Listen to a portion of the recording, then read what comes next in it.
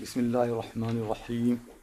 الحمد لله رب العالمين، والصلاة والسلام على رسول محمد وعلى آله وصحابه أجمعين. أما بعد، فأعوذ بالله من الشيطان الرجيم. بسم الله الرحمن الرحيم. أفلا ينظرون إلى الإبل كيف خلقت، وإلى السماء كيف رفعت، وإلى الجبال كيف نصبت، وإلى الأرض كيف سطحت. وقال تعالى: ألم نجعل له عينين ولسانا وشفتين ألم نجعل له عينين ولسانا وشفتين وهديناه النجدين. So my dear brothers and sisters, inshallah, I'm going to speak just for a few minutes to start, and then if you have questions, so you can ask, inshallah. So alhamdulillah, it is very important that the people, and especially the students, they travel and then see the other parts of the world or other cities, and then they meet people. It's very important.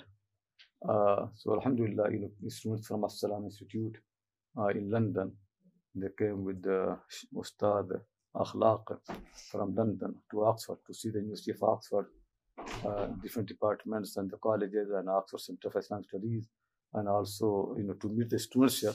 So this is a very important thing. It is very important aspect of learning, and that I want to emphasize. And then inshallah you can ask questions. The way Allah subhanahu wa ta'ala has made this world, that He has given us, all of us, those faculties which are sources of the knowledge. So the way we get the knowledge is by seeing. So when you see something, you get knowledge. Sometimes you get the knowledge by hearing. You hear something, you get the knowledge. Like I'm talking to you listen, and you get the knowledge. And there are other faculties as well, like people smell, then they get some knowledge. People taste, they get the knowledge. People touch something, they get the knowledge. So these are the 5 senses. People get the knowledge through 5 senses. These are the main sources of the knowledge. There is no other source. Truth of the matter, in this world, sources that Allah has made for the people to learn, to know something, are only 5. 5 senses through which people learn something.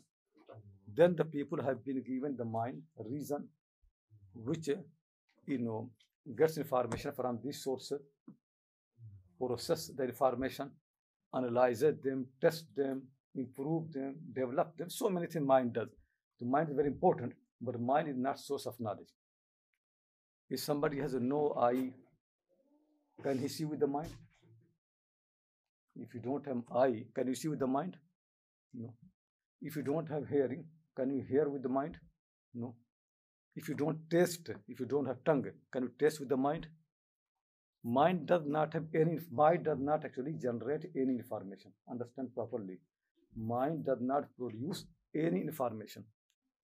All the information in the world, they only come through these 5 senses. Mind does not generate any knowledge, does not produce any information. What a mind does, receives the information through these senses, develops them, coordinates among them, improve them, test them. So many things mind does. But mind does not, it's not source of knowledge basically. Mind is not source of information. That's how Allah has made the people. The knowledge actually that Allah wants people to learn is which are what He has given around. He created things and He wants you to see them, to hear about them, all those things, and then you become learned. That's how you learn. And that's how people have been learning, because everything He created is on a true nature. It has truth. So when you see it, when you analyze it, you get good information, true information. Whether you study about sky, about the moon, the sun, about the plants. If you want to know about the plants, then observe them. Spend some time with them. See how they grow.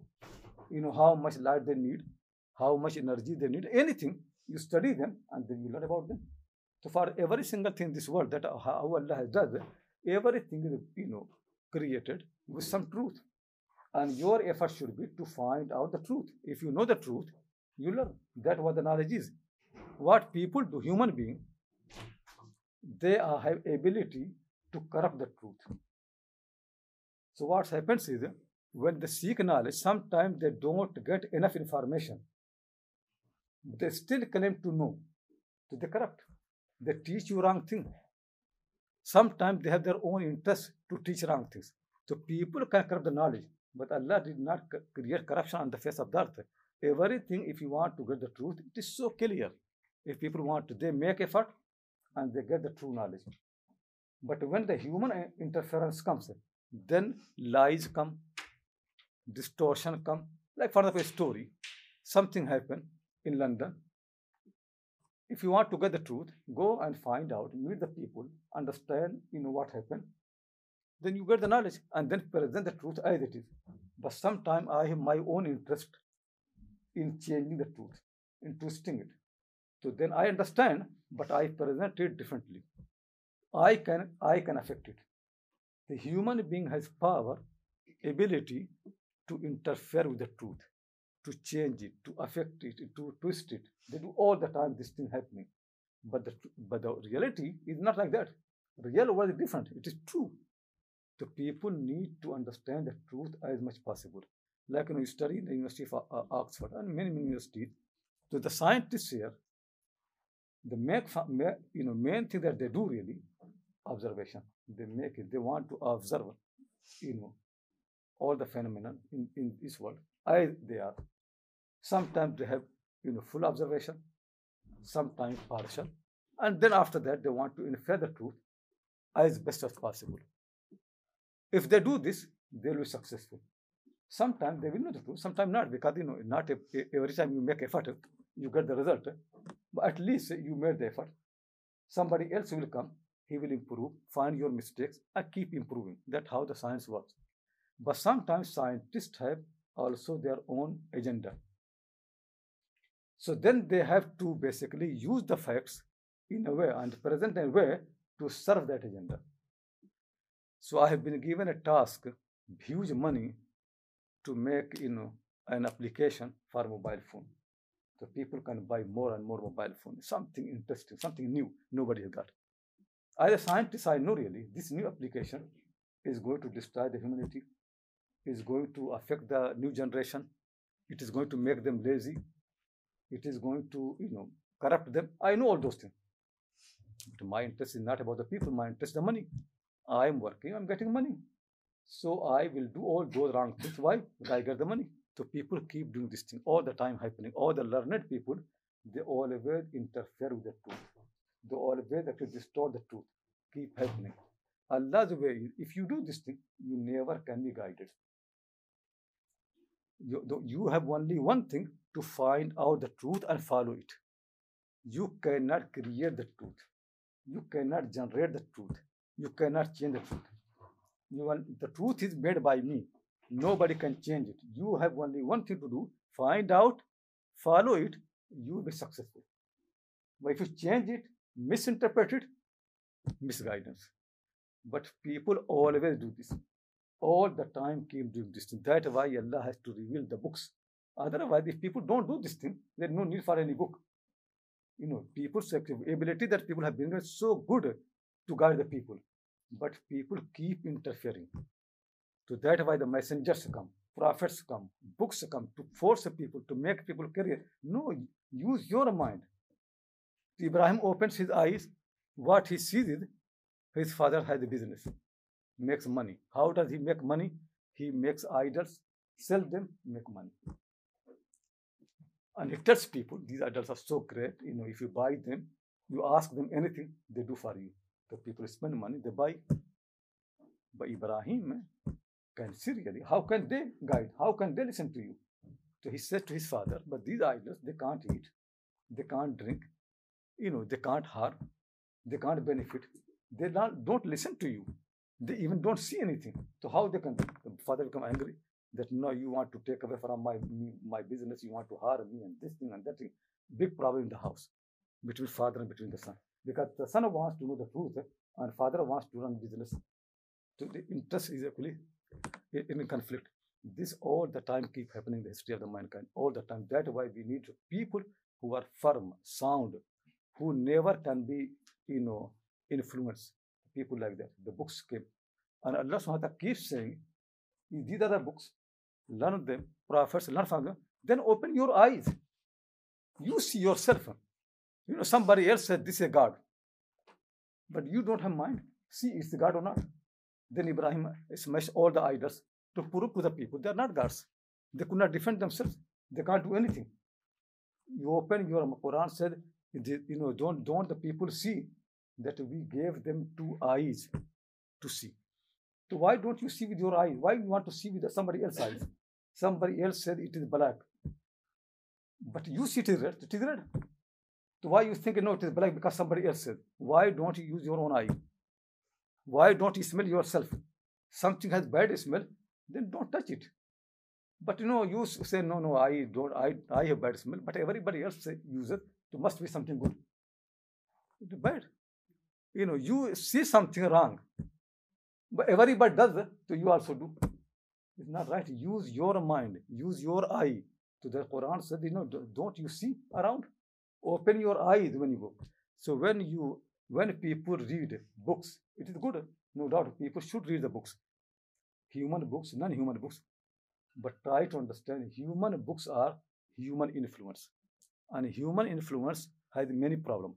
Something will be true, sometimes it will be false because they don't know maybe. And sometimes deliberately they are false. They want to distort you. So the way to find the truth is not only to read human books, read God's book, but also walk around, open your eyes, see the things. So now you came from London to Oxford, you see the city, something new, you see what people here have done, you meet the people, you learn from them, something maybe your teachers have been teaching certain way. When you discuss with the students here, and same thing they discuss in different way, you compare, you find out actually what is the truth is. At least you can see there are 2 ways to present the same thing. So now your mind will start asking what is truth then. Because if you learn only one way, your mind never asks question. But if same thing is presented by the people 2, 3, 4 different ways, then mind will have pressure to find out what is the truth with all those things. So it is always good for the students to travel, to meet the people, to see the nature, to see the mountains, water, everything, plants, study them properly because natural world is all true. Learn from them. Learn from, don't only learn from the books, learn from the sky, learn from the rain, learn from the mountains, learn from the people, how people behave. People, whatever they do, whatever influence they make, still they are made by God. Still they cannot change themselves. So you can learn from their behavior, the way they speak, the way they understand, you can learn so many things. So this is what you need to do really. Study is not easy. If people think study means to read the books and get what in it, it is not a study. A study basically is a long effort, hard work in order to find the truth. That sometimes comes by reading a book, sometimes comes really by challenging the author. You challenge the author, no, the way you present is not right. It does not answer the question properly. You did not demonstrate everything. 99% things you say make sense. But 1%, this question, you did not do well. And I don't find any argument in your statement. This I cannot take from you. I have to discuss with somebody else because this is something wrong. All the time, your mind must be open. You must be able to ask questions because the human being, their knowledge sometimes could have defect. Sometimes deliberately they want to misguide you. So if you don't open your mind, don't challenge, don't ask question, you will be misguided. All the universities in the world, including Oxford University, why are there? They influence people. Influence is not always wrong, but they influence. You have to be ready to understand really, are you going to accept influence or not? Always keep your mind awake. If some people want to influence you, you have to ask question really, what they want to teach me and how they want to influence me. Does it make sense or not? I have my own mind. Does it make sense to me or not? I have my own knowledge. I can actually teach them something. And I can raise question in the light of what I know. Sometimes could be that they have got an angle and you have another angle. They never knew your angle. You raise a question from your angle, it will make them to think. Like, here in Oxford, I started my classes, teaching Bukhari and all those things. So in most time, if you go to madrasas in India and Pakistan and Saudi Arabia, people don't allow the women to come to the class. So if you go, you don't find actually women learning Bukhari from men. It isn't happen. But Alhamdulillah, in Oxford, I allowed. Sometimes, the students from the university used to come. They don't have headscarf or nothing. People said to me, you're teaching Bukhari for the women who don't have headscarf, don't cover their head and this and that. So I said, no, let the people learn. Then, they will understand. So what happens is some of these girls, they used to come to my class and I never taught women. We only have been learning from the men and teaching the men. So what happened is sometime I'm teaching hadith, Quranic verses, and they ask a question which I never can think. So their question helped me to understand another angle. Because, when women study the same text, sometimes their mind is different. Because, they're women. Sometimes a verse comes, hadith comes, they think from different. So those questions helped me a lot. So it improved my understanding of the Quranic text. Then I understand the Prophet and Allah better. Because what happens if you don't know those questions, you read the Quran to interpret a kind of one way as you think. Though the Quran wants to teach something else, but you force the Quran to mean something else. Somebody else asks a question, women ask a question, then you think, oh, then this Quranic verse could not mean what I have been thinking. It could mean something else. And then you understand much better way. Do you see? So I have been, as I learned from my teachers, actually I also learned from my students. So their questions helped me to understand even the Quran and Sunnah much better. These students from University of Oxford, they were not, in Islamic studies. They're fresh. They're clever people. So they ask questions which make sense to me. So sometimes I had answer, sometimes I did not have answer. At least it forced me to understand, to think more. And actually now, I'm more open. And now I'm not in rush to make any my own judgment or ruling about anything unless I understand all the aspects properly as best as possible. I don't want to preacher. What preacher do? They preach an idea. I want to be a teacher. What teacher do? Teacher present the all the facts as they are, compare them, but let the people understand them properly. So their intention is different. Their intention is not to make people to follow them. So Alhamdulillah, I never had intention to make followers. This is a very bad way of teaching. The way of teaching is to explain. Present everything in right way, and then student can ask question.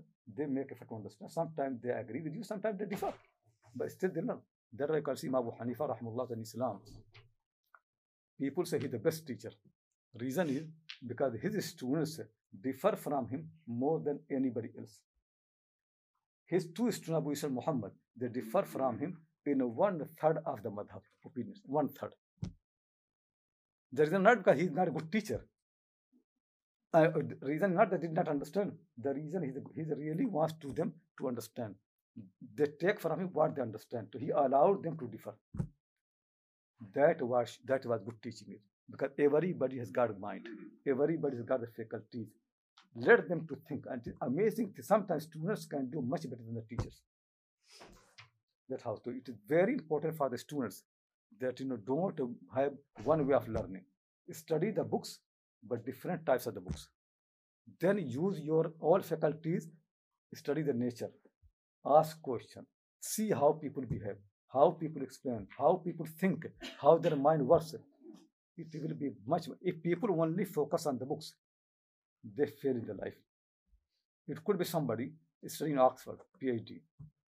I know really some people studying Oxford, PhD from where, men and women, they fell in love, they got married, but in the real life they fail. You see, both are from here, but reality is different. In real life they fail. So you need to understand the reality as it is. So anyway, the reason I said all this is to encourage people to travel, to mix with the people, to see the nature. And in Islamic history, one of the important things used to be always for the students to travel. Khatib al-Baghdadi has written a book, Al-Rihla fi Talab al-Hadith, traveling for the sake of the Hadith. So it was a big thing really. People, even the women, because I wrote such a huge book about the women, so I know even the women used to travel in order to seek the knowledge, to meet the people, to discuss with them, to get how Islam, the learning, all those things. So when people, move from one place to other place, it is new experience. New people meet new people, new experience, new learning, new of thinking. So people never should be biased. Never think, I'm from Oxford, I know everything. No, it could be possible that you go somewhere to most stupid university in the world. You go there, you will learn something if your mind is open. Even actually most stupid, if you go to a farmer in a village in India, you think, oh, these farmers don't know anything. Sit with them, you'll find some wisdom there. Something, actually, even on your subject, maybe something it can help you to understand more. But always make your mind open, thinking. So I don't want to take much more time. Just I started just to make your mind to work in that direction. That how to think, how to be independent, basically, in thinking and understanding. But if you have any questions, please ask.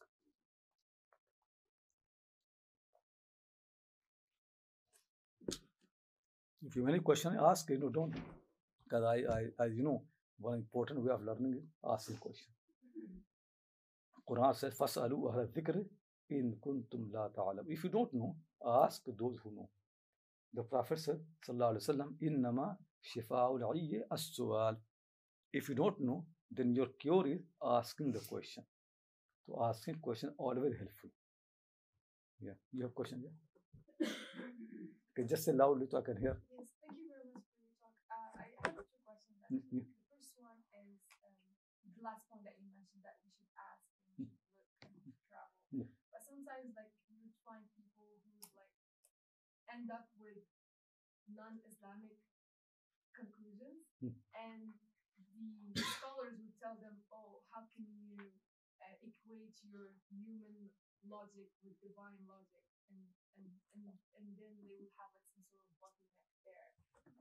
And my second question is, what was the inspiration for you to write the book Al-Muhaddithat, like about the women's? First thing really is, if people think there's any conflict between human knowledge and between divine knowledge, that's a big mistake. God never can teach something different from what He has created. And He never created anything in the universe different from the truth. So if Islamic knowledge is in conflict with the your natural knowledge that you learn with rational knowledge, then one of them is wrong.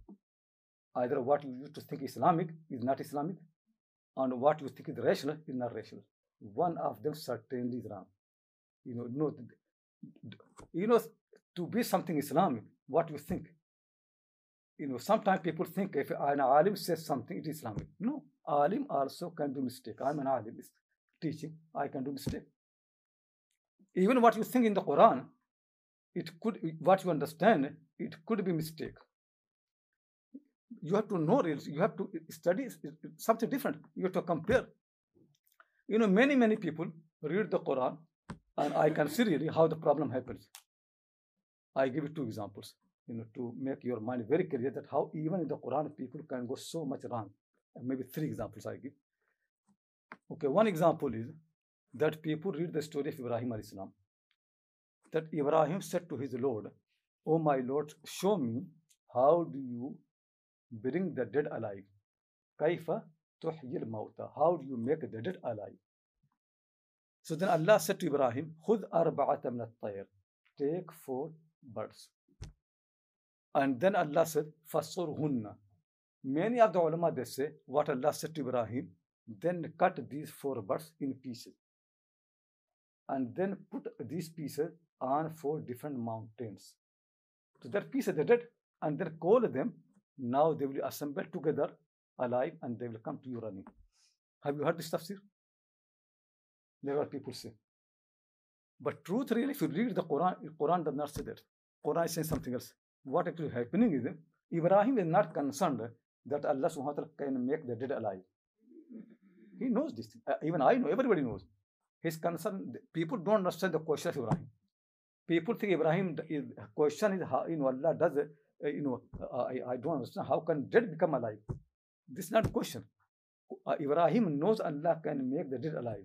His only question, when Allah does this, what He does that dead become alive.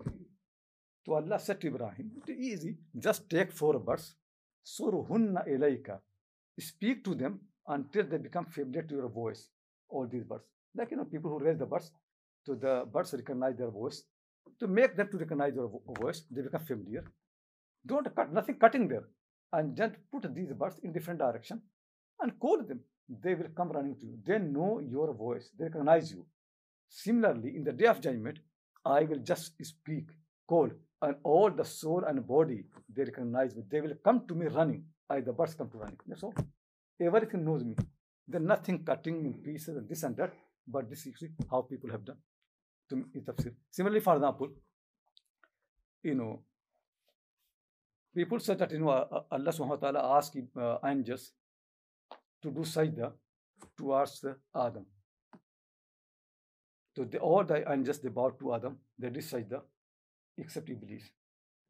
If you read the Quran always say everything in the universe, only they do sajda to Allah. Have you seen this in the Quran? Quran never accept any sajda to anyone other than Allah. Quran keeps saying. So just think really, how is it possible that Allah will command angels to do sajda to Adam?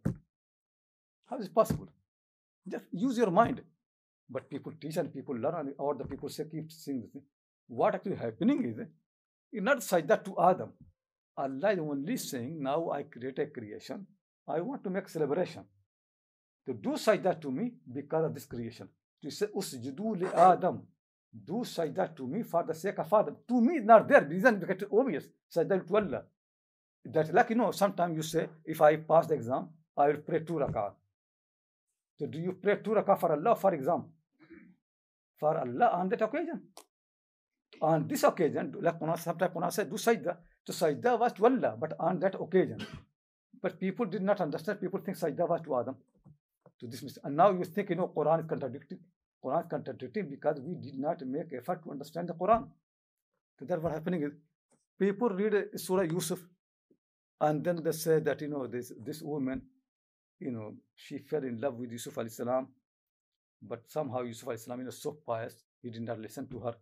Then all the women in Egypt, noble women, they start talking that, how stupid she is. If we are there, we easily can make any man to fall in our trap. She doesn't know anything. So she called them to show them that this man is different. He's not what you think. They came. She made sofa for them, gave them nice drink. These women drank, and now they are, in good mood. And then she asked Yusuf alayhi salam to come. Then he came. So falamma ra'aynahu akbarnahu. When these women saw Yusuf, akbarnahu. Such a great man, big thing. وَقَطَّعْنَا أَيْدِيَهُنَّ. And what they did? The people said they cut their hands. But it doesn't fit because nobody cuts their. If the women cut their hand, what will happen? Then doctors will come, hospital will be there. Just cut her. What will happen? Then all the story what after that comes, it doesn't make any sense. They did this and they said this. It's going on. It's long story. After that, the story does not finish. Think really, if all the women, they see hands for some person and they cut their hands, the story will end there. Then after all what Quran said, it will not continue. The people say, cut the hand, but it does not mean cut the hand. It means cut the fingers. Okay, even cutting the fingers is a big thing. If the women cut their fingers, can they it all blood? Then it is seen to be something different. People can't sit there. They said they injured the finger. But Quran does not say injure. Quran use the word cut. And qatta'na, mubalagha, it's cutting properly. And just think really, did it happen ever in the history of the mankind? A handsome man comes and the women cut the hand. Did it ever happen? Have you ever seen a woman cutting the hand because they have seen a handsome person? Did it ever happen? Or did it ever happen that men see a woman and they cut their hand? It never happened. Neither men cut the hand, neither women cut the hand. Cutting the hand does not happen. So just read actually what is happening there, what Quran is saying. Instead of making all this cutting the hand, there's nothing cutting hand. The simple matter is, when Yusuf alayhi salam came, these women are experts how to make the men fall in the trap, and they know how to do. They're from good family, the learned women. So basically, they did all dirty things, which Quran cannot. Quran a book. There's no single part of the Quran which I cannot teach to my daughters or sisters. So it is an amazing book. There's no book like that actually. If you teach Bible to the people, there are passages you can't read. So dirty.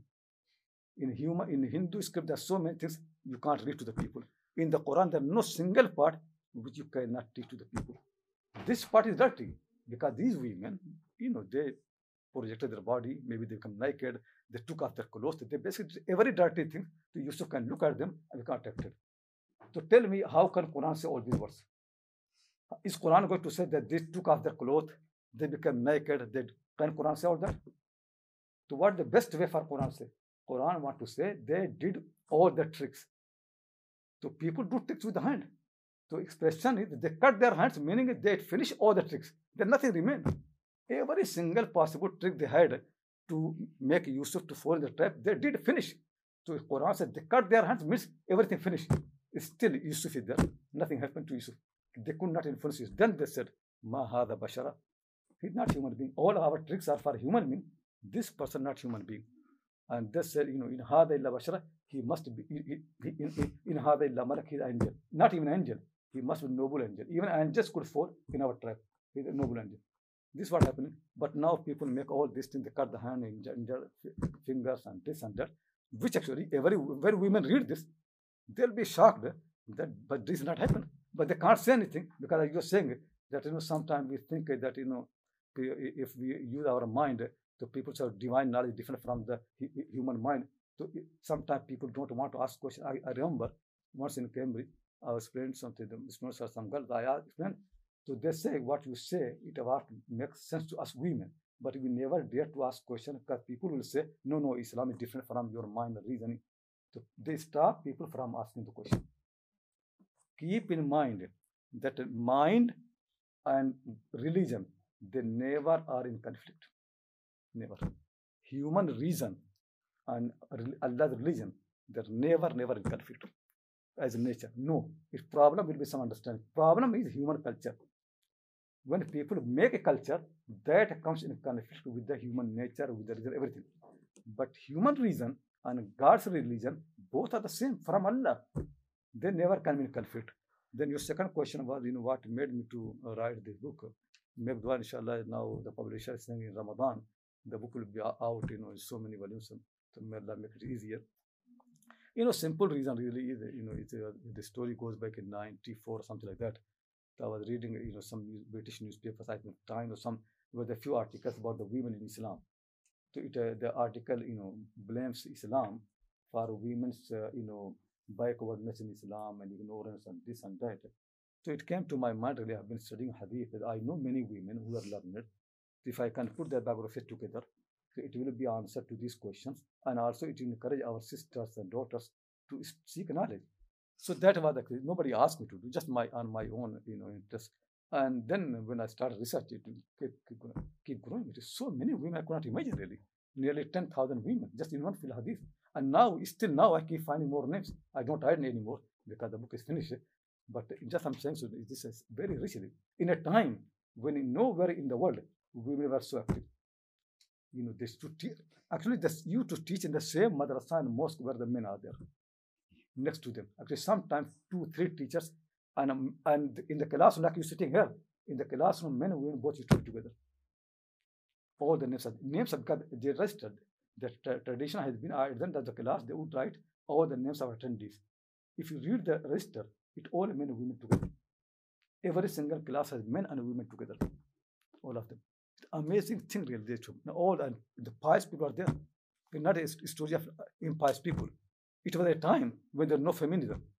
If I write history of women in our time, so people can say you are feminist. Still, people accuse me. But I'm saying, in those days where there was no feminism, it was 800 years back, 900 back, 1,000 years back. There's nothing. It all really people learning from each other. Men learn from the women learn from the men, and they respect.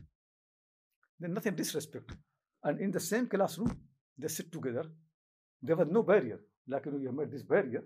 This barrier does not exist in Islam, neither in the prayer, neither in the classroom. I never came across any single example in the history of these 10,000 women where they made any barrier between men and women, either in the prayer or in the classroom. Nothing. It does not exist. But they were pious people.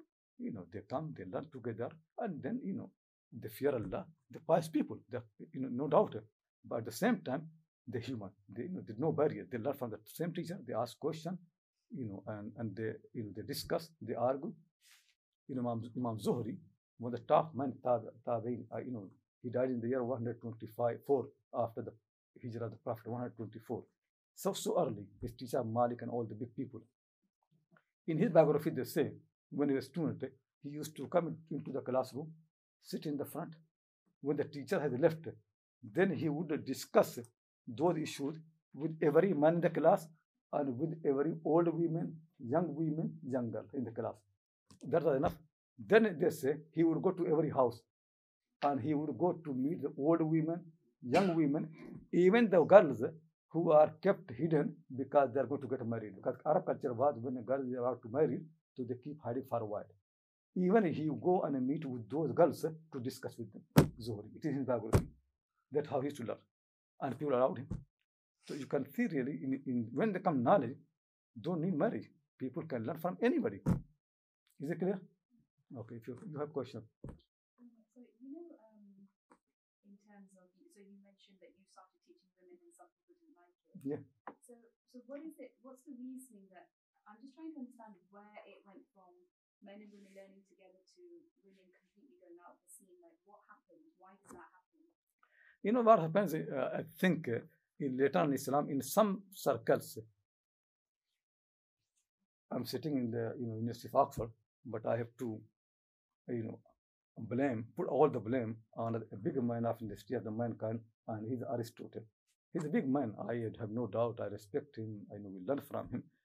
But one thing he did, there are many mistakes he did, but one serious mistake he did, he was very negative about the women, Aristotle. He used to believe the women are inferior to the men. Women are not meant to learn. That's why in Greek philosophy, you never find any learned women. Never. They used to think women are inferior to the men. And one of the arguments he used to do is the reason, the women have got less teeth compared to the men. So that is proof that women are inferior to the men. Historians of the science actually, they say, if you can read actually, maybe you find out that some of this online, they say he had 2 wives. He could count their teeth. Women have same teeth like men. This man who's so learned, who study everything, does research for every single thing. Even he just took from society, people just say something about the women. He didn't care. He also repeated the same thing. That philosophy has got this negative attitude. When philosophy came into Islam, Muslim philosophers also were arrogant.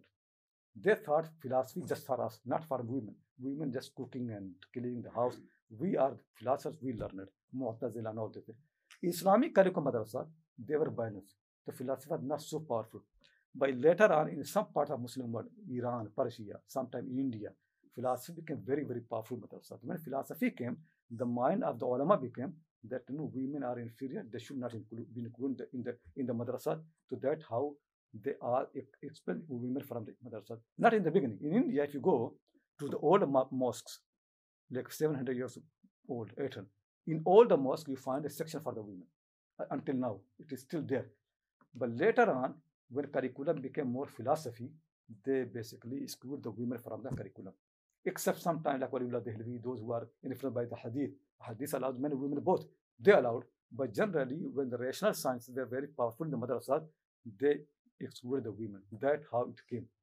And until now, and people actually have deep in mind that women are inferior to the men. And that's how in madrasa, like another problem I studied there, it's more open. But you don't find any woman there. They don't allow the women to learn there. It's impossible. And the argument that they make, because there's no woman to be accepted. So for example, like, why women have to be hidden, they can't come in public. So our teachers used to teach us, because, if you have got in your house, things not precious, you project them, you open them. But things which are precious, like diamond, gold, what you do? Keep them hiding. So we are precious. So that's why we keep them hiding. Nobody can see. So this argument makes sense. Even Maula Maududi, big people, they make this argument until now going on. When I start doing my research, then it struck my mind, really, no, there's something wrong in this argument. Because this argument, what does really, it makes women equal to other object. Women have life, they have will, they have mind. They can think what is good or bad. They can defend themselves. You make them like gold and silver. So they can't defend themselves. They can't actually protect themselves. And then wives of the Prophet, they used to go out.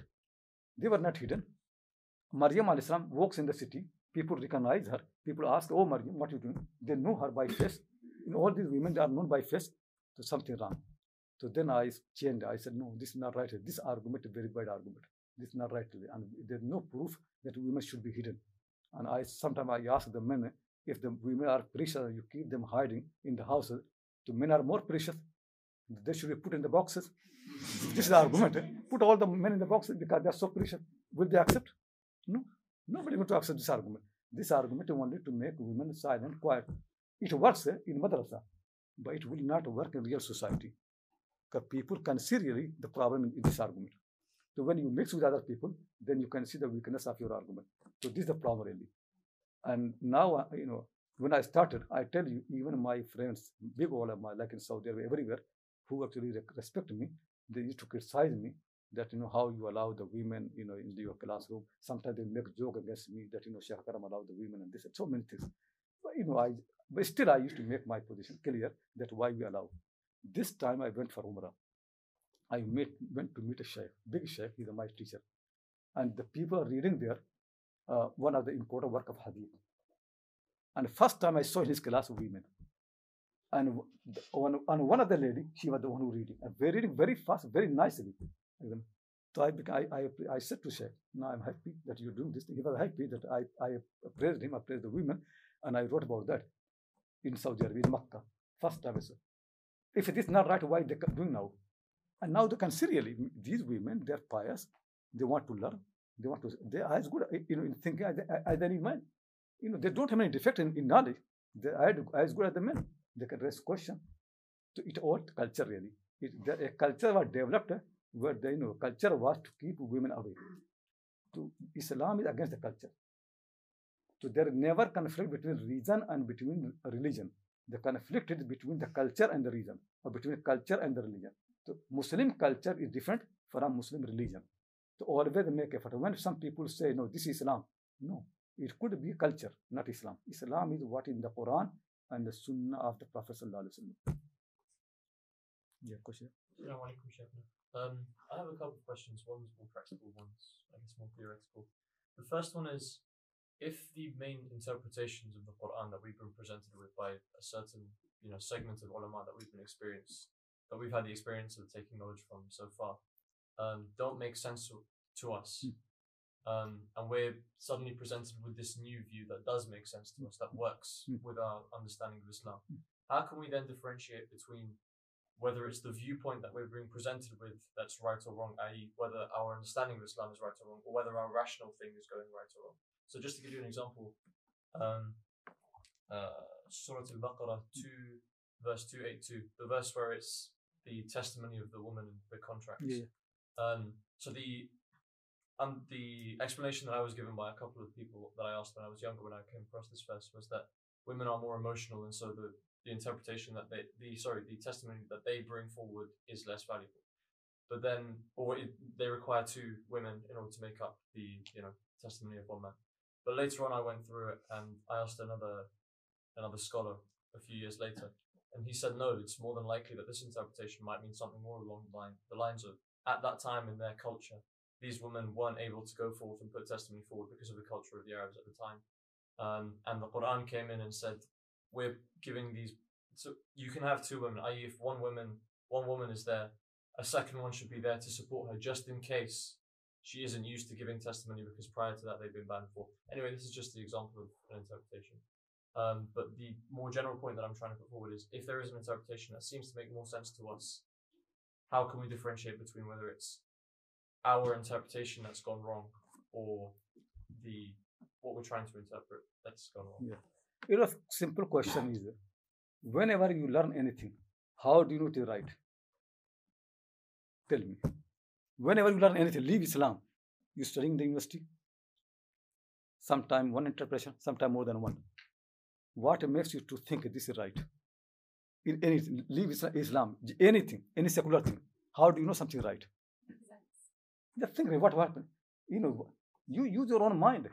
Go to the real sources, real argument. Sometimes two arguments can make sense. So you go deeper, compare them. And sometimes could be sometimes you really cannot understand. You think, I made all of my effort and both look equal. So then you'll say really there are two strong opinions in this matter. It could be possible. We never say really when you use your mind, it always be one interpretation. No. When you use your mind, about the Quran, generally, if you make effort, will be one interpretation. But it also possible two different interpretation, and both are equally valid. It could be possible two opinion. Allah subhanahu wa ta'ala never made people that they always must be right. The command of Allah is you must make effort to be right. If you make effort and you do mistake, He will forgive. In any single thing, like in science, scientists, whenever they make any finding or sometimes they're right, sometimes wrong. Then next generation comes, they improve, correct, with more experience. So same thing when you learn from me, you discuss with somebody else, you meet, and he finds no, there's a weakness in this argument. Then you compare, oh, yeah, that's what he said, make more sense. You see, compare with 3-4 people gives you a better idea. And sometimes maybe some person says something, but you say, no, still what Sheikh said make more sense. So people compare. So first thing is use your own mind. Reason. Seriously, sincerely, what makes more sense? Keeping in mind that Allah is the one who made men and women both. Now this verse, people make this interpretation. Which one is more appropriate to Allah? Because He is the Creator, and actually He cannot be unfair. What makes more fair treatment for the women? Keep together and see. So 2, 3, 4 interpretation. One will still maybe not necessarily you're right. What I'm trying to say, you have to make effort to be right. So don't worry in this world. If you use this attitude, you always must be only know one opinion is right. You can't learn. This does not exist in this world. In this world, you always find the truth really is always more than one interpretation, more than one opinion. Even things which are made by human being, leave out what made by Allah, even by human being, more than one. Still you have to make, you cannot give up. Still you need to make effort to find. And it could be possible, you can see people like Abu Hanifa, Malik, big people, and they're discussing the matters which are there. The text which they are written there is still they differ. Same thing, somebody say haram, and like when you come pray behind the Imam Malik, Imam Shafi'i, Ahmad bin Hanbal, all the ulama say reading Fatiha behind the Imam is obligatory. Alhamdulillah Rabbil Alamin, fard. If you don't read, your prayer invalid. Imam Abu Hanifa say reading Fatiha behind the Imam is nearly haram. You see the difference is not, not wajib, haram. You get sin. It is same Quran, same Sunnah, no external influence. It's a Muslim society. It is a dominant Muslim society. They are the victorious. They are not weak. They are the one who empire. They have the power. It's not somebody else influence Abu Hanifa. It is Muslim society, pure Muslim society, except to the knowledge, is still these two conflicting ideas. And they until now exist. So I'm not saying that, when you study the Quran, Sunnah, always you agree. No, sometimes could be interpreted differently, but use the mind. And people ask Abu Yusuf, Abu Hanifa's student, when Abu Hanifa died, who was more clever, you or your teacher? He said, Abu Hanifa was clever more than me. So they said, then why do you differ from him? If Abu Hanifa is more clever than you, so why do you differ from him? So he said, in the day of judgment, God will ask me according to my reasoning, not Abu Hanifa's reasoning. I am responsible for what I understand, not what he understands. If something makes sense to me, Allah will say, then why didn't you do this? That's why he will ask. And you could be wrong. Allah will forgive. Quran said, Illa lamam.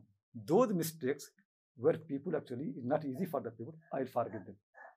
So I am never saying that, when you use your mind, you always will be safe. Because people have different mind. But that is the best approach. Best thing for human being is to make effort. They can't do more than that. The problem when you become lazy and you think, oh, somebody said, I just accept. It doesn't make sense. It is big. It is very wrong attitude really. Does not make sense. Still you follow. And you think that Allah said, and then you blame Allah. No, always make effort to what it makes. Even if what makes sense could be mistake, it's still better than what does not make sense. Always understand. Because people must use the mind. That's why He gave the mind. And that's why He said in the Quran, أَفَلَا تَعْقِلُونَ, don't you think? أَفَلَا تَفَكَّرُونَ, don't use your mind. He keeps saying, and He said in the Quran, وَيَجْعَلُ الرِّجْسَ عَلَى الَّذِينَ لَا يَعْقِلُونَ, those people who don't use the mind, I make their mind polluted, dirty. If you don't use it, you become dirty. He said in the Quran, people must use the mind. The most noble thing that Allah has given to the human being is the mind. Most noble thing. There's nothing more noble for humanity than the mind. And you want to abandon the mind? No, a mind must be used. Certainly when you use it, sometimes you agree, Sometimes you disagree. Sometimes you will be right, and sometimes you will slip. Like, when you have a leg, you walk, sometimes you fall. When you see with your eye, sometimes you do mistake. When you hear, you do mistake. All human faculties like that. Same mind. When mind thinks, sometimes right, and sometimes, but still you have to follow the mind. As you follow your eye, as you follow your hearing, as you follow your taste, still you have to do actually all these things, they have defect. But still you have to follow them.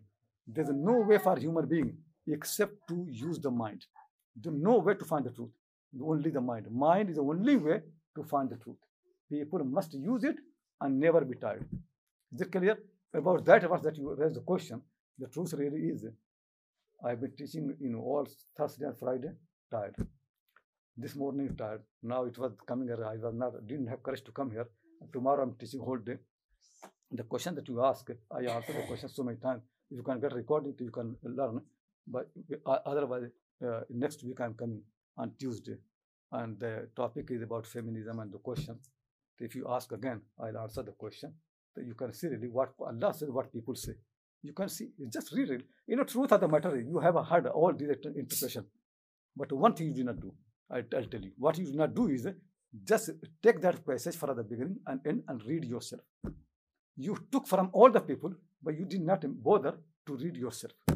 That was the problem.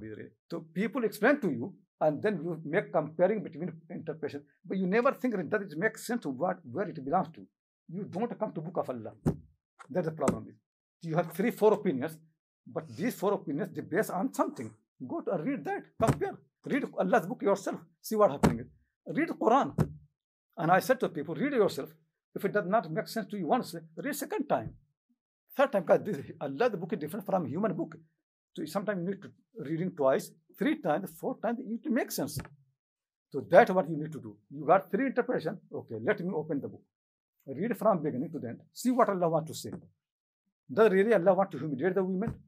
Does He want to hurt them? Is the Quran a book hurting the women? To blame them? To make them inferior? Or it is a book really respecting men and women both? Look, and then you read. You will see that actually the reasoning. And you will love really that what Allah is saying. It's nothing to do with women being inferior, women being low, nothing. It's really in the favor of the women. It's actually defending everybody, putting everything in the right place. But it needs to understand what He's trying to say. So we need to spend time. Any other question? If how you said that like Aristotle and Greek philosophy was one of the reasons for the decline of women's education in Islam, why has that kind of persisted even though we kind of reject that philosophy today? What's made it keep its influence? Yeah, once I was giving a talk, I think in university in Cardiff, in the university there, and there were Christians. So when this question came, to explain to one Christian lady, she was a professor, that she stood up. She said, "You are right. It exactly happens same thing in Christianity. Greek philosophy made such influence that women in Christianity became inferior because of the influence of that. Problem really, the madrasa still remain in the same influence. If you go, because you people never study, I studied madrasa. Until now, the madrasa, they don't teach the modern logic and philosophy. No, they still teach Greek logic and philosophy. Still, they insist on that. All the curriculum, everything in madrasa still are Greek. So when philosophy to them means Greek old philosophy, not new philosophy. Modern European philosophy does not exist in madrasa. Whatever Europeans have done in the last 500 years does not exist in any madrasa. What they teach in madrasa is basically what Ibn Sina did. Ibn Sina and Ghazali. So this was all extension of Greek logic and philosophy. Greek logic and philosophy still is the most respected rational knowledge in madrasas. So this is the problem. Unless people develop it, move like Europeans have moved, nothing will happen. But they don't make effort to move. Madrasas, even in this country, you are in the West, this country, go to a madrasa, you will see. All the madrasas in this country, none of them teach any modern logic or modern philosophy. They don't teach any British philosopher. They don't teach any French philosopher. They only teach Ibn Sina. Greek logic, Greek philosophy, nothing else. Nothing else being taught even now in madrasa here, even in America. You go to America and see madrasa, they still keep teaching logic and philosophy taught by, even in this university, they used to teach Ibn Sina for a long time. But after that, they moved. But madrasas never moved. They're still there. That I always say, madrasa is like a museum. When you go to museum, what happens? Past history. Museum has no relevance to the society. When you come from museum out, what is different? Museum is different. Madrasa, what is different? If you go to madrasa, past history, you love that because everybody loves museum. But when you come out, what is different? To that activity, people come to madrasa, they become impressed. All old thing, but just museum. It has nothing to do with the society. Religion must guide people in the society that they live in the time that they live in. Education, that's what education means. Education means to prepare people for the society and for the time that they live. That's what education means. If your education prepares you for the time of Aristotle, it's not education. Education means to prepare you for the society and for the time in which you live. And for the future, maybe. If education does not do that, it is not education. But unfortunately, many centers of learning in the world, they don't prepare people for the society and time they live in. They are talk for other time. They belong to different time. They still are in the Stone Age. Unfortunately, still we live in the Stone Age in some part of the world, even madrasas, centers of learning.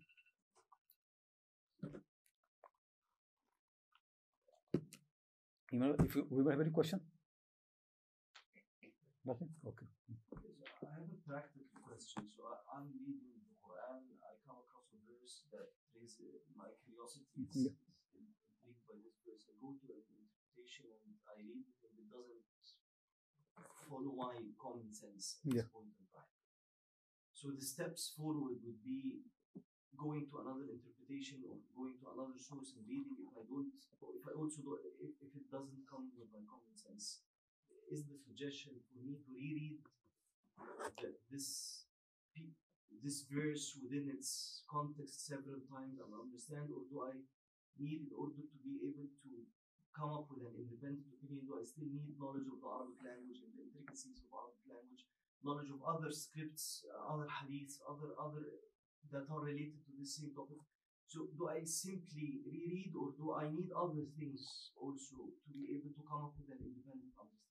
Yeah, this is a very good question, really. And I would like to answer this before the part of prayer, around 6 or this. We have got time. Okay, I explain it in detail because this is an important question. That how do we read the Quran? First thing, understand. Quran was not revealed to me or you. Is it clear? Did you receive revelation? No. Did I receive revelation? No. None of us received the revelation. Quran was revealed to the Prophet Muhammad. That is historical fact. Nobody can change. Quran was received by the Prophet Muhammad sallallahu alaihi wasallam.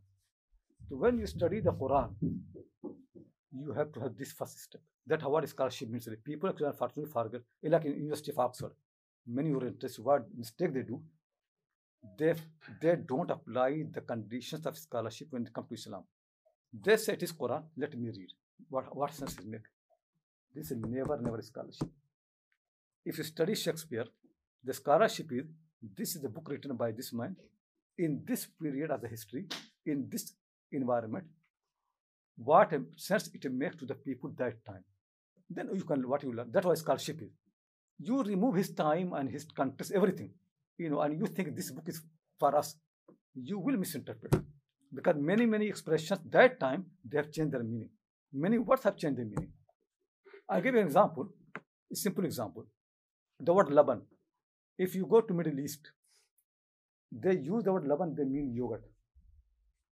If you read Quran does not mean by laban yogurt. Quran means milk.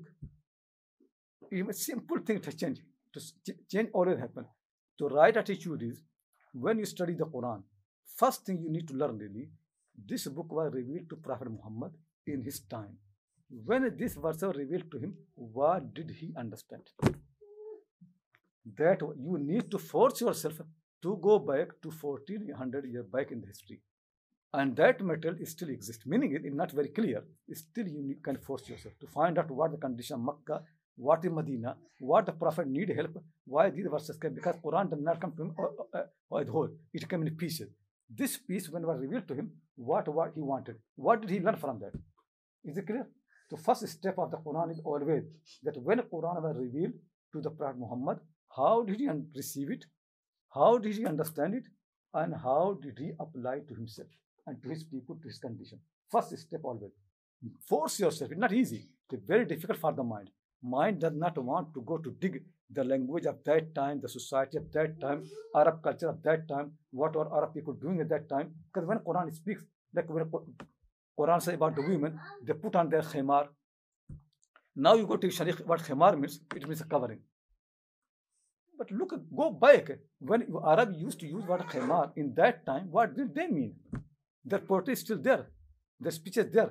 So for every single thing in the Quran, first step always like a scholar, good scholar, honest person. I want to read this book.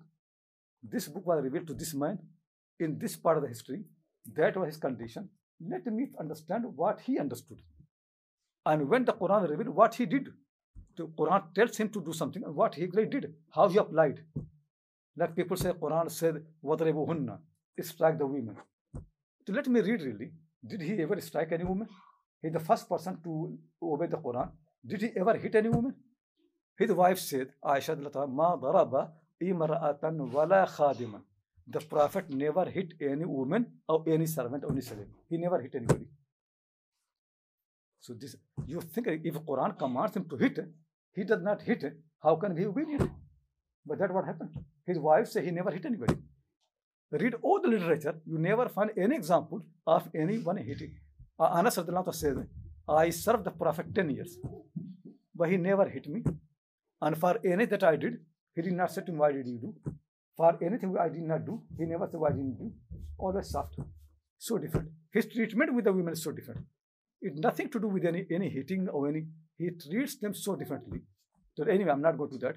I just want to make clear really that is the process of studying the Quran is very, very wrong in modern time. Learned people, university people, everybody does mistake. First step always is, if you really are a scholar, read the Quran as the book of Prophet Muhammad. Book revealed to him in Makkah and Medina, commands him something. How does he understand and how does he apply? Is it clear to everybody?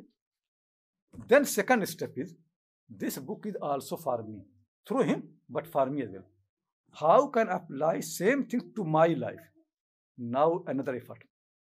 So when Quran says something to him, Quran says that no, don't come to the prayer when you're drunk until you know what you say. Okay, people used to drink. In our time, maybe the people have got many other drugs. It did not exist. But now apply the same as to my times. I say, all these drugs, they also affect my thinking. And Quran wants to be pure when I come to the prayer. Nothing can influence the mind. So you should understand what you say. Any drug, any of those things, all be same. So you read that, understand what the Prophet did. What he did, he forbade people from drinking the wine. It comes to me, so I say, okay, maybe I don't drink wine, but I take other drugs. But they also influence my mind. I should give them up. So second step is then apply those verses to yourself, to your society, to your time. Is it clear? Then the third step, you understood, and I'm now going to explain the same verses to other people who don't know what I know. Now my duty is to make it easier in their language, in their culture. So three steps basically. If you're a teacher, three steps. The first thing is make effort to learn how the Prophet received the Quran, how he understood, and how he applied. Second step is then how I apply the same Quran to my life, to my understanding. Then the third step is how I'm going to explain the same thing to my audience. Because sometimes people use the language to understand. That's the primary function of the language. So the language that you have for your understanding is not language of your people. They have different language. Sometimes they even speak different language. So you have to make it easier in their language. Maybe they speak English, but still the expression is different. Mine is different. If you do this thing, it is hard. But finding the truth always hard. Problem really is, you people studying Oxford, when it comes to your subject, you are so careful in all conditions and this thing and study all the day and night. When it comes to the Quran, so easy, so casual. Is it fair? Tell me really. For every subject, people are so careful. You know really if you do mistake, go wrong, how bad will be consequences. But when it comes to Quran, we don't even make a basic effort. So tell me, how can Allah guide us? We need to be serious. It's a guidance. Any small error can actually cost, so much for us. So be careful, follow the process. And what I'm saying to you, nothing to do with Quran, with any text, with any historical text like that really. If you want to read Iqbal's poetry, he was not very old. Still, you will not understand many parts. You need to know the Indian history of that time, Indian mind that time. Many expressions only could be clear if you know India. If you don't know India, it will not make sense. If you want to study Iqbal, you need to know India. You need to know his time, his space, his condition, his context, his context, everything. When you know that, you understand what he's saying. Then after that, if you want to be more clever, how I can use this poetry to benefit our people. Yeah, you can do this. This is the second step. But first step is going back to the time of Iqbal and his context. First step for the Quran always must be going back to the time of Prophet Muhammad and to learn carefully, properly, how did he receive the Quran, how did he understand, and how did he apply the Quran. Is it clear? Yeah. And make effort, do this, and you will see, you will learn so much you cannot imagine really. I myself do this, it helps so much. But if you make a direct between you and Allah, you will fail. Because Allah never revealed to me and you. We are not chosen people. Simple matter. We should, whether like we don't like, but truth is, we are not chosen to receive revelation. Chosen person, only one person, Muhammad. So we only got the Quran through him. So this is a historical fact, and this historical fact should be respected. Another question? Are things clear? You listen, analyze, discuss, but don't accept what I say. Never. This is not scholarship. Because I'm a teacher, I'm not a preacher. I said to you people all the time, I don't want to make a group of followers or things like that. Nothing. I have no interest in the world really. I follow what Imam Shafi said. Imam Shafi Rahmallah used to say, I love people to learn from me, read my books, and then they forget me. I don't want them to know my name. Nothing. I have no interest in the world that people know my name and then know what I'm saying. Nothing. I just want you really to know your religion. I want you to connect you to your Lord, your book. It is your book, your Lord. You worship, you understand him. I just want to help. Like that's why scholars are duty of scholars to help like a doctor. Doctors don't make a school. They only help people how to become healthy, how to have energy, how same thing as scholar. Our duty is to help you how to understand, how to think. Then after that, we move away and between you and between the Quran. Is it clear? And if you make effort and you do mistake, still you are better than those people who don't make effort and don't do mistake. I tell you. Allah loves people when they make effort. In anything, when you make effort, you always chosen. That's why he gave us this faculty. Why he made all these things for us. We use them. That he wants you to use the mind. Use it. When you use it, he loves it. That's why he said in the Quran, لَقَدْ خَلَقْنَا الْإِنسَانَ فِي أَحْسَنِ تَقْوِيمٍ. We created the mankind in the best structure. What means best structure? Means the function that they have, this structure suits it the best. Means your life needs using the mind. So I gave you mind, the best structure for the function that you have. And then she says in another verse, لَقَدْ خَلَقْنَا الْإِنسَانَ فِي كَبَدٍ. We created the mankind in hardship. Why hardship? Because to use the mind is hard. Most difficult thing in the world is to use the mind. Most difficult thing. That's why people love to follow someone. If I ask you to come to my house and I give the address to using the mind, if I say to you, just follow my car, which one do you prefer? Follow the car or follow the Tom, all these things, navigator. Why people follow that? Because the people don't want to use the mind. Using the mind is the most tiring thing. And Allah only guides people when they become tired. He wants you to be tired. He said, لَقَدْ خَلَقْنَا الْإِنسَانَ فِي كَبَدٍ. We created the mankind in hardship. He wants you to be, in hardship.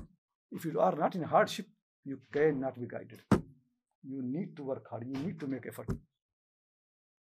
Is it clear? Okay. Should we start now? If there are any other question, ask. And then I'm here. Then I'll leave. If there are no question. Sorry? You got 10 minutes. 10 minutes. Okay. If you have any question. Can you expand a bit on what you were saying about traveling to seek knowledge? You know, when you travel, you learn so much really. First thing is you travel to a scholar, to a school, to university, to the college. It will be a new idea, new environment. You learn from this new experience, but you meet new people. Every human being is basically a source of knowledge. You learn from everybody. If you open the mind, you learn from the tree, you learn from the star, from the moon. People really don't learn. You pass by things, you don't learn. See the poets, what they do. That's what poetry can help you. Poets can take lessons from small things. They'll see the tree, they take a lesson. There was one, very nice poem, a poem by Iqbal, in which the tree complains to a bird. That's how unfair is God. He gave you wing, you can fly, but you don't have much benefit to the universe. I'm a tree, fruits and this and that. If he had given me wing, I could fly and everybody benefit from me. How unfair is the world of God? Think really why he made roots for the tree. A tree cannot fly, but the birds fly. You can see every creation is different from other, and every something. Just think it, compare. When the light comes, how the light comes. You see, if you open the window, light can come through the window. Glasses can come through the door. But can light go around? It's possible. No. But how the water comes? Water can go around. It doesn't come just through the. Anything he can find, it can go. Why he made like that? Why light is this way? Why the water works this way? You just use the mind. Think really how it. Think about the people. How the people are, how they behave, how the people make the food differently. Always ask question. You can learn something from Newton to sitting underneath of the tree. An apple falls. So an apple for people like us is just a food for the stomach. That's all we know really. Most people really treat the whole universe as a meadow, eating and drinking. That's all. But for some people, the same thing is big fruit. It's a food for the mind. So he could think really that why apple fell down, why didn't go up, and then he discovered something useful for the humanity. Such a big thing. But you should actually continue asking questions. You should ask really that okay, it fell down. So this means there is gravity on the earth. But let me think really. Who made this gravity? Did anyone make it? How it happened? That the earth has got gravity. Who made? And why he made? What benefit there is? And this apple we eat benefits. Who made it for us? We keep looking more and more at question. You can learn so much. But the problem really, I tell you really, knowledge in our time has become just a skill. Skill? Like people used to make shoe, skill. But no wisdom. Knowledge actually has been insulted, disrespect our time more than any other time. Knowledgeable people only mean people with skill. They can make shoe, they can make this, they can make this. They never get wisdom. Knowledge in the past always used to mean to make you wise. You come and study, you become wise. In the real life, you're wise man. So knowledgeable people used to be wise men of the town and the city and the village. People come and learn from them, take advice from them. Now learned people have no advice, they have no wisdom at all because they only learn skill.